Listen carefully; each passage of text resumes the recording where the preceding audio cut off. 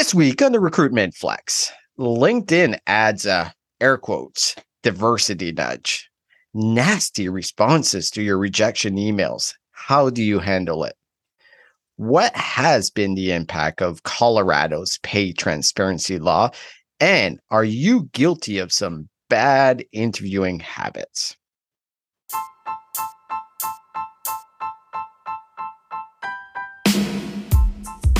Welcome to the Recruitment Flex with Serge and Shelly. I'm Serge. And I'm Shelly. And we talk all things recruitment starting right now.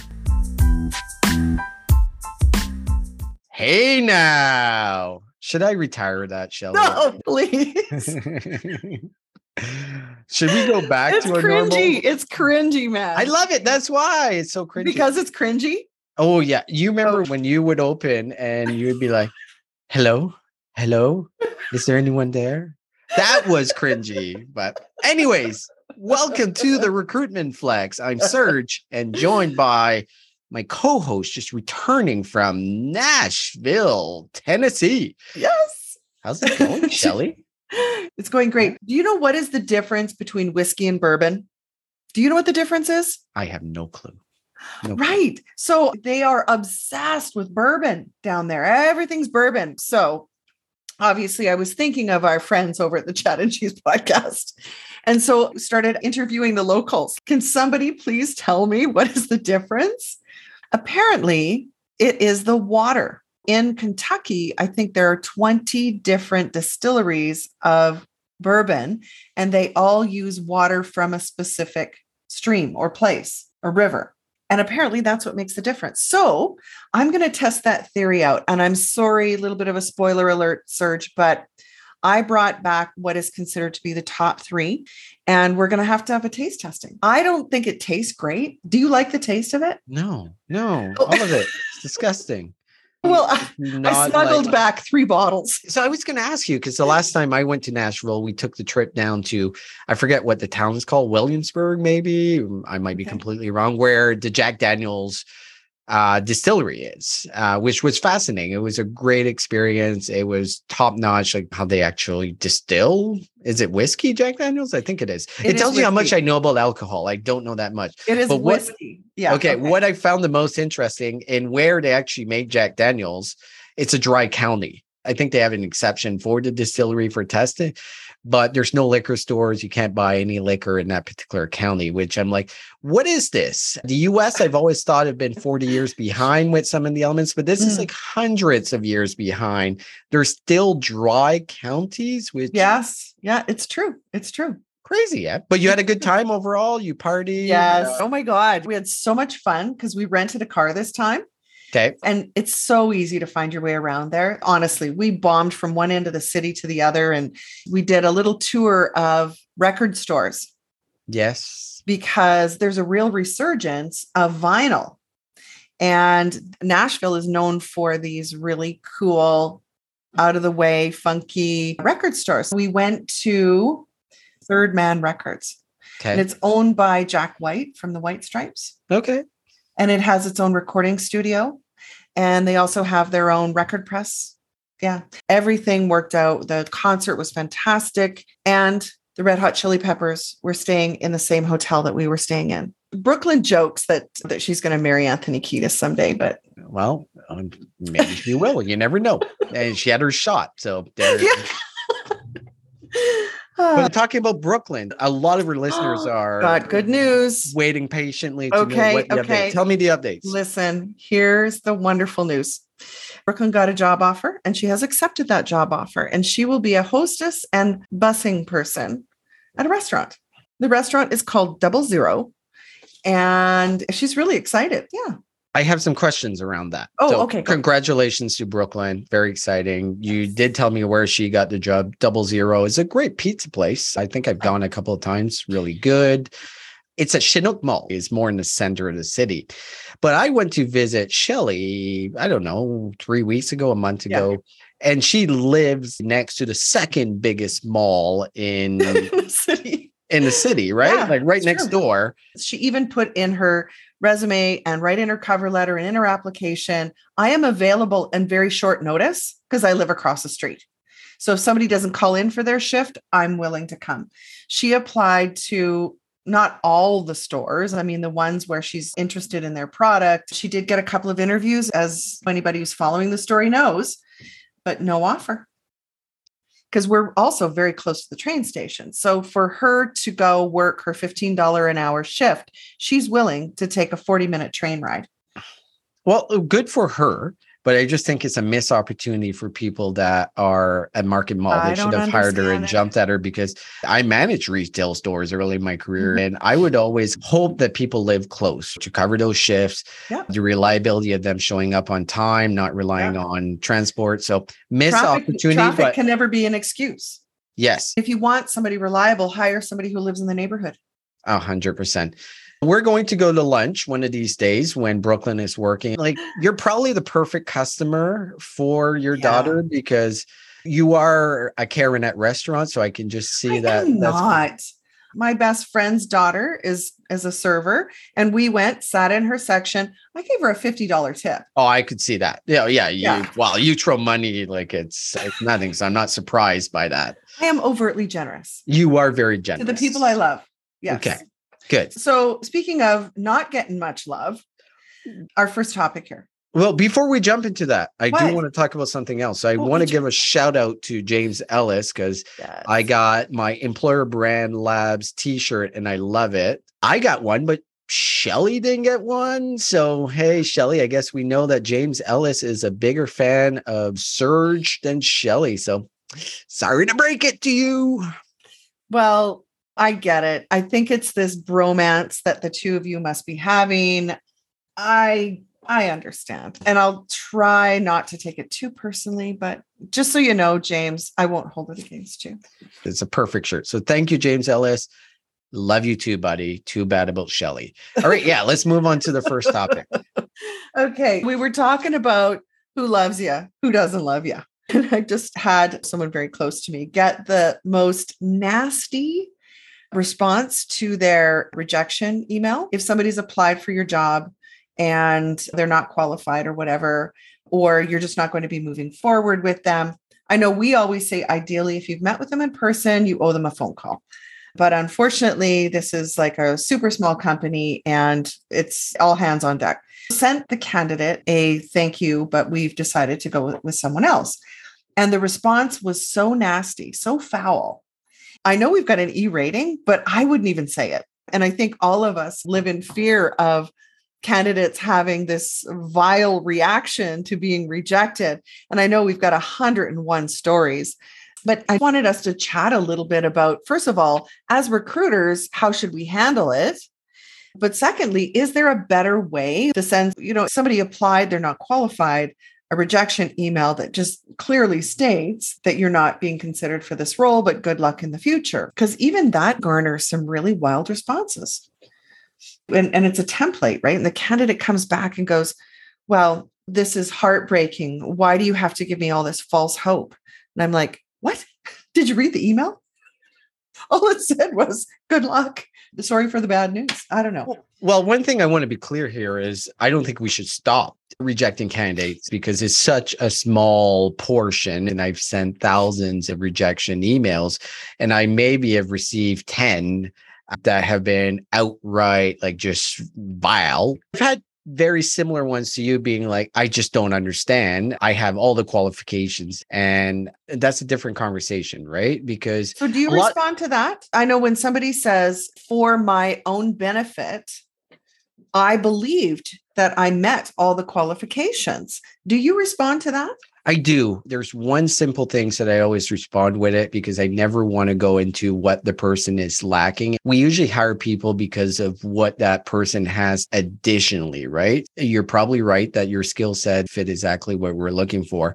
But also there was a candidate that was just a step above with this particular experience or whatever case. I don't go into specifics, but I always put it that you were great. There was just someone better.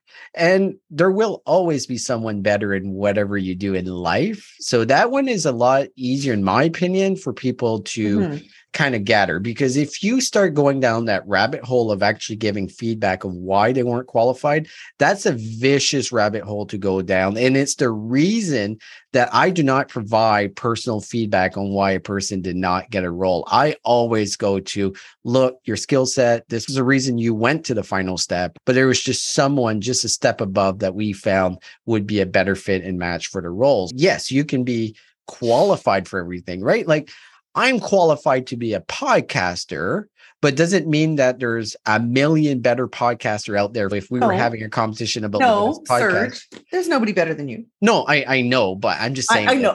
And he agrees. This is one of those hot topics that I know you've got a very strong opinion. When we had Kim Wilkinson on the show, she feels the total opposite. In fact, she built her business around offering feedback to candidates to help them in their job search. You're right. It's like one in maybe 3,000 will come back with something that is foul or obscene. You just realize that you just dodged a bullet. Oh, 100%. Oh my God. Anybody who would respond that way, imagine what they're like on the job when things don't go their way. There is occasion where somebody's genuinely wanting to know because they said, I really believe I was qualified for this. My response has been, because it's so easy to just jump back, look at their resume and send the job description and ask them to go line by line on the qualifications and tell me where they met these qualifications. And they didn't. They didn't meet any of them. It's in their imagination that they met those. You're a podcaster, Serge, so you must be able to plan media and buy media, right? No, that's how far-fetched the logic is. I agree. Kim does give feedback, but she gives feedbacks before they actually go into the interview with the client. A lot of the clients will not provide that feedback. And yes, a lot of candidates ask, I want really specific feedback of why I wasn't hired or considered. Similar to when someone breaks up with someone, they want to know why that person broke up, but they really don't want the answer because the truth is not always fits the narrative in their head of what they think they are. And it's exactly the same when it comes to feedback about the job, being like, we didn't hire you because you're awful at communication. You couldn't even put a sentence together. And if you gave that feedback, it would be disastrous to that person. We don't really want the truth. We want to say that we do, but we don't. So when it comes to the nasty responses to a rejection message, what's your advice to recruiters on how to handle them? I mean, I'm talking like totally inappropriate, nasty responses. I 100% ignore it. And I go in the ATS and I make sure that I note to not have any discussions in the future if they applied or blackball in my system, because I don't want to go down that road. And that has happened to me before, where I realized we didn't blackball them in the ATS. They applied for a job a month after. And I'm like, man, that name is so familiar. And I'm going through the resume. I'm like, that's the dude that told us to fuck off. I don't think that type of message deserves a response at all. But I've actually had a leader. So my VP of HR, we had a really nasty one. And I'm like, you got to see this. And she felt so compelled because the person was very young, right? This was an entry-level job. She decided to call that person and kind of leverage it as a mentor, being like, here are the reasons what you did were wrong. And this is how it could potentially affect you in the future, because they might have been very qualified. It's just someone was better at that particular time. And a month from now, the situation changes. We hire more. They would have been one of the first person we would have contacted. So they burnt that bridge. HR people move around a lot in their careers, maybe more now than they did in the past. You never know who you're going to come across, especially when you're doing something so vile. My advice to recruiters, just ignore it, blackball them in the ATS. I don't know how you feel. Well, you brought up a really good point. No one should be subjected to abuse, verbal or text message, like no one. You don't have to put up with this unless, of course, you're the only HR person in the company, but you report to somebody, make sure they know and make sure that everyone in the company knows, because people like this are also pretty slippery. For them to try and come back and make it look like it was your fault or whatever. And when you think about how many people are coming into their careers, and for all our listeners out there, if you're in your first 5 years, you may have never had this happen to you. It'll be interesting to see if any of our listeners come with stories. Please share it with us because we do want to talk more about this because it's happening more and more, but it's still very small. I do want to move on to the next recruitment insight. One of the things that I noticed recently using LinkedIn Recruiter is this new service that they call a diversity nudge. To be clear, it's more a gender diversity nudge than diversity in general. Here is their words on it. If gender representation in a given talent pool is unbalanced, a notification will pop up to let you know the male-female ratio of that search. You also receive recommendations of skills, locations, and company filters you can add to your search to improve the gender balance. For example, if you're hiring an electrical engineer, diversity nudges might suggest adding skills such as data analysts, analytical skills, and Simulink to increase the number of women electrical engineers in your candidate search. They're leveraging their data, their knowledge of women in that particular sector, what skill set they're listing, and giving the heads up to whoever's doing that LinkedIn recruiter search that, hey, you should include this. Before I go any further, what's your thoughts on this? It's a start. I was probably one of the first 10 customers in Canada to use LinkedIn Recruiter when it was first released. And that product hasn't changed much since 2011. No. Honestly, it hasn't. Oh, they think they're heroes because they've added another column for you to search on. This to me is kind of limp. It really is. It's their check the box. We're doing something. But there's so much more that LinkedIn could be doing in terms of improving the LinkedIn recruiter seat and the product and the results. I guess for me, it's a golf clap for LinkedIn. I think this is very valuable information compared to just going in blind. If you're going to give me the triggers and some suggestions on what I need to put when I'm looking for a particular skill set, but what I'm hitting is 100% male based on those skill sets that I've listed that I'm searching for. If you want to give me a better range and some recommendations, I think it's a fantastic start. And what I do like about it, we talk a lot about diversity, equity, inclusion. We create these plans, but we never talk in recruitment about how do we get in front of these audiences? How do we actually recruit for them? Because to diversify your company, job boards might not always be the answer, right? Because it's going to hit a certain segment. You should be actively sourcing these candidates, and you should be working with the groups that focus on that particular set of candidates. There is no one right now that does outbound. Everything's focused on the inbound. I think this is a perfect start, but it's just a start. At least they're doing something. Yeah. So again, it is reaching to call this maximize your approach to diversity, equity, and inclusion, which is the quote from this announcement, right? To help businesses maximize their approach.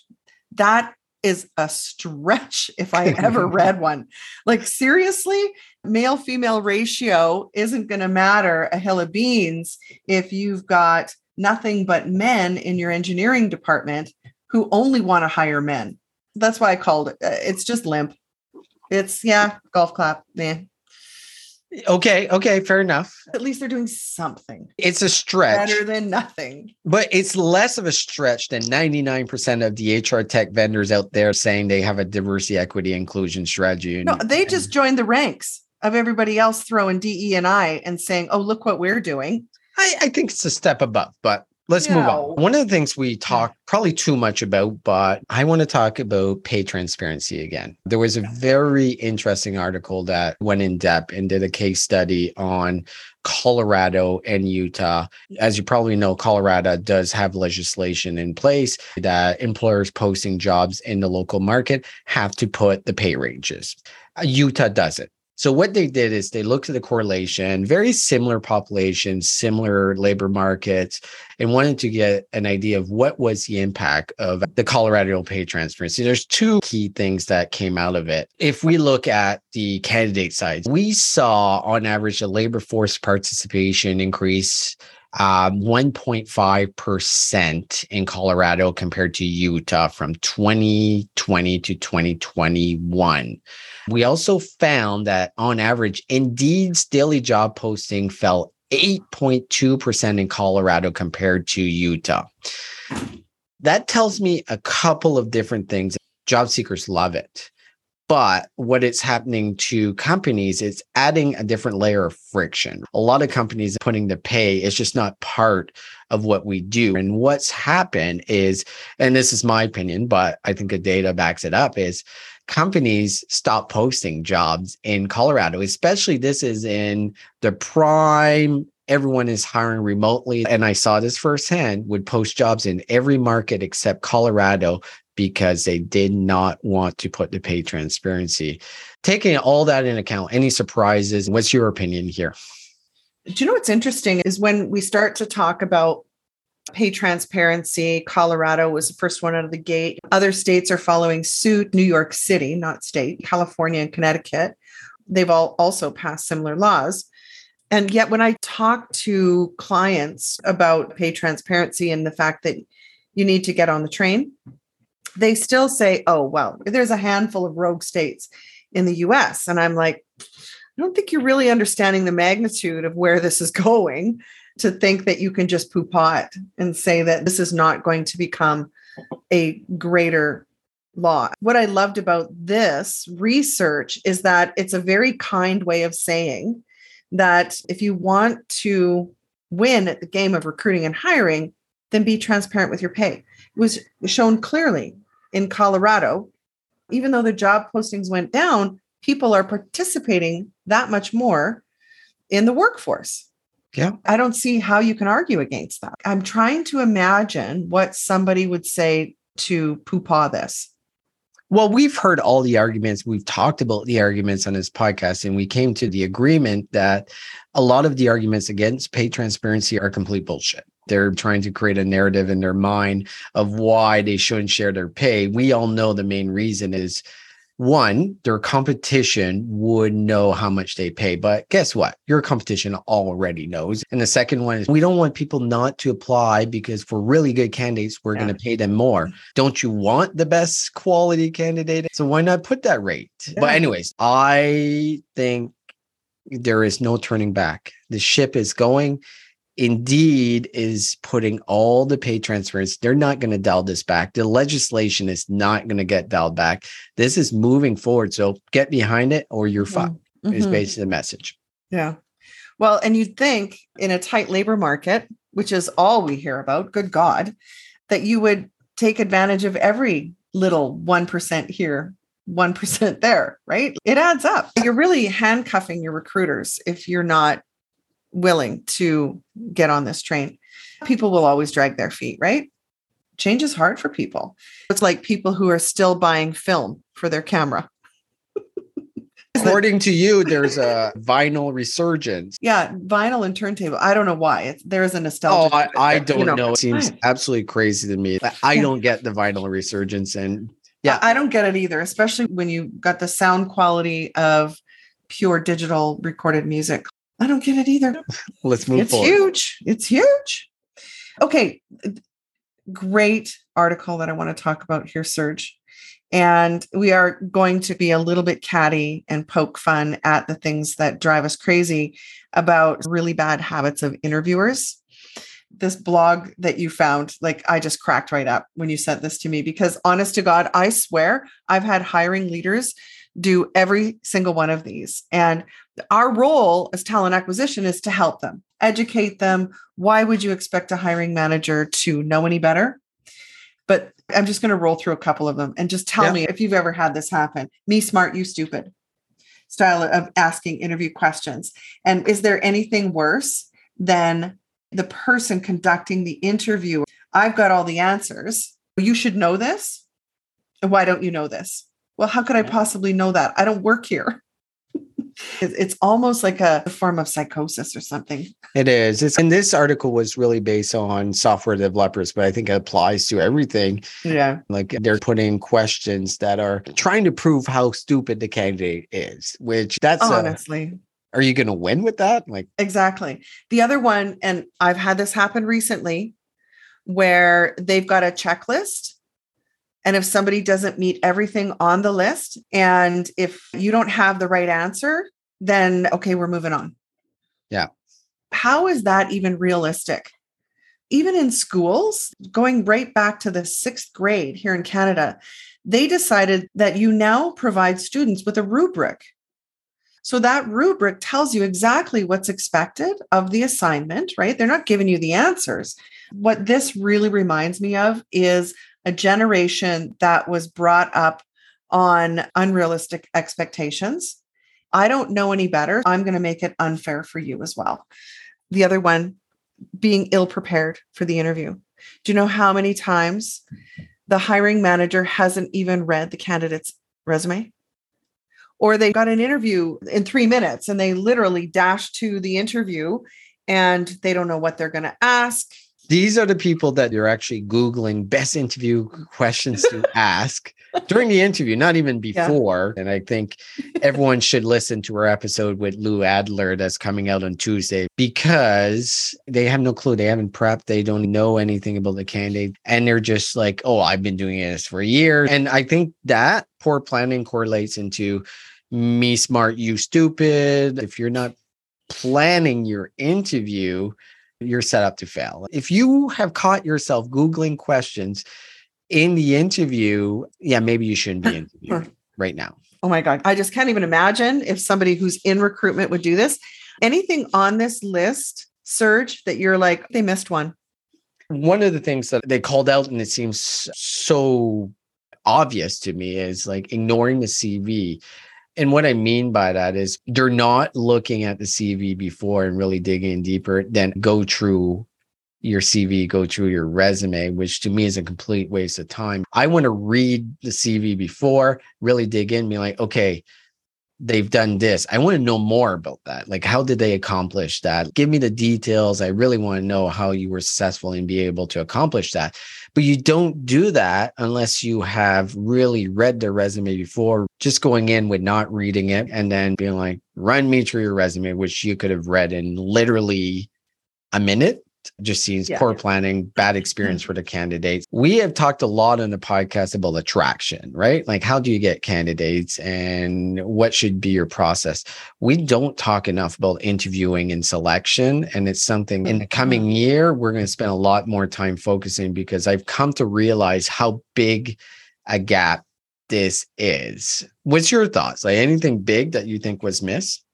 Well, if we're talking about bad habits, this is a true story where I had a recruiter on my team who spent most of her time trying to catch candidates in a lie, and goes into the interview with the approach of, I need to figure out what part of this you're lying about. I thought, the day that you start doing that is the day you should probably get a job doing something else. And it's a recruiter doing it, different story if it's a hiring leader or hiring manager who never had a single training session on how to properly conduct an interview. Imagine the candidate's experience if you feel like you're under a spotlight and you're being cross-examined by a lawyer trying to trip you up. Like, what an awful experience that is. Is it a bad habit, or is it the fact that you've got somebody doing a job who shouldn't be? I think this really falls into the HR compliance side of it, that, hey, we want to make sure that everyone is 100% true in everything they're saying. And the minute that you get that cynical, you're missing out on the good things in a candidates. Yeah, bang on. And I've seen that a lot too, actually, now that you mentioned that. When it comes to interviewing, one of the elements that they talked about here, and I think we've talked a lot about, and it's not exactly in the interview process itself, is companies thinking they're the next Google. Because Google, yes, I know what you mean. Because, well, if Google's doing it that way, we can do it that way. But what they don't realize, Google has a completely different brand approach. They can get away with it because there's thousands, if not millions, of people that want to work for Google. Mr. Startup with this product that no one knows or have any clue about, you cannot do that because people will not go through your shit even though you think you have the next Google, until you prove that you're the next Google, you cannot get candidates to go through 8 interviews, to go through 8-hour tests, to bring them in to meet everyone in the company 4 times. You can't do that. A lot of companies do this, especially startups in the tech industry. I've never seen anything like it. Their I've seen it firsthand. Are insane. I've seen it firsthand, honest to God. And the other great point is asking people to do presentations because you think you're Google. No, you're a startup that nobody's ever fucking heard of. Yeah. What, like a presentation? Who's the judge and jury here? Oh my God. So a lot of good points at how we prepare ourselves, but also as recruiters, I think is preparing our hiring managers to be ready for interviews. And we have some responsibility on that end. Last week, we recorded the episode really early because you were going to Nashville. We usually record on Wednesdays and we recorded on Monday. We missed a couple of stories that became quite big. I don't want to spend a lot of time on it, but everyone's heard of the crying CEO. Braden Wallach had this message. This will be the most vulnerable things I'll ever share. I've gone back and forth where to post this or not. Anyways, it goes, he had to lay off some employees. And then there's a picture of him. And I think I sent it to you right away because I just thought it was ridiculous. And I didn't know it was going to go viral. But the morning after I opened LinkedIn, it's all everyone was talking about was this CEO where he posted a picture of himself crying. It's fucking ridiculous. Shut the fuck up is all I have to say about this. Like, really? Because he fucked up. He did. And he admitted he fucked up. He did not plan his business. And that happens. Business is business. We're seeing a lot of companies being like, hey, we're going to grow, just hire people and not consider what the potential impact. If it doesn't work the way we want it to work, we have to lay off people. And you want to crush the soul of a company, do layoffs. This guy's put this picture, expects everyone to feel bad about him. I think he's expecting messages like, oh, that's okay. You did everything. This happened. The message were not like that. They were very much, what the hell? So you saw this. What's your thoughts? Well, he admitted that this was a calculated move on his part. I thought, if you're looking for, the old saying, any press is good press, mission accomplished because it went viral. Did he take one for the team, or is he now a well-known company? And for those who want to work for CEOs that will post pictures of tears running down their face, that's appealing to them. Because if there's nothing else we've learned from your best friend, used to be my best friend, James Ellis, is that there's an employer brand for everyone. And so some people would see that as, that's the guy I want to work for. He's so vulnerable. When in fact, it was a calculated move on his part for publicity because it worked. They worked. You're right. Maybe you're right. But anyways, crying CEO. I never want to talk about that dude ever again. But Shelley, Serge, another wonderful episode of the Recruitment Flex. And for people listening that are going to be at HR Tech, please reach out to us. We'd love to meet you while we're there. So thank you, Shelley. Thank you. Have a great week.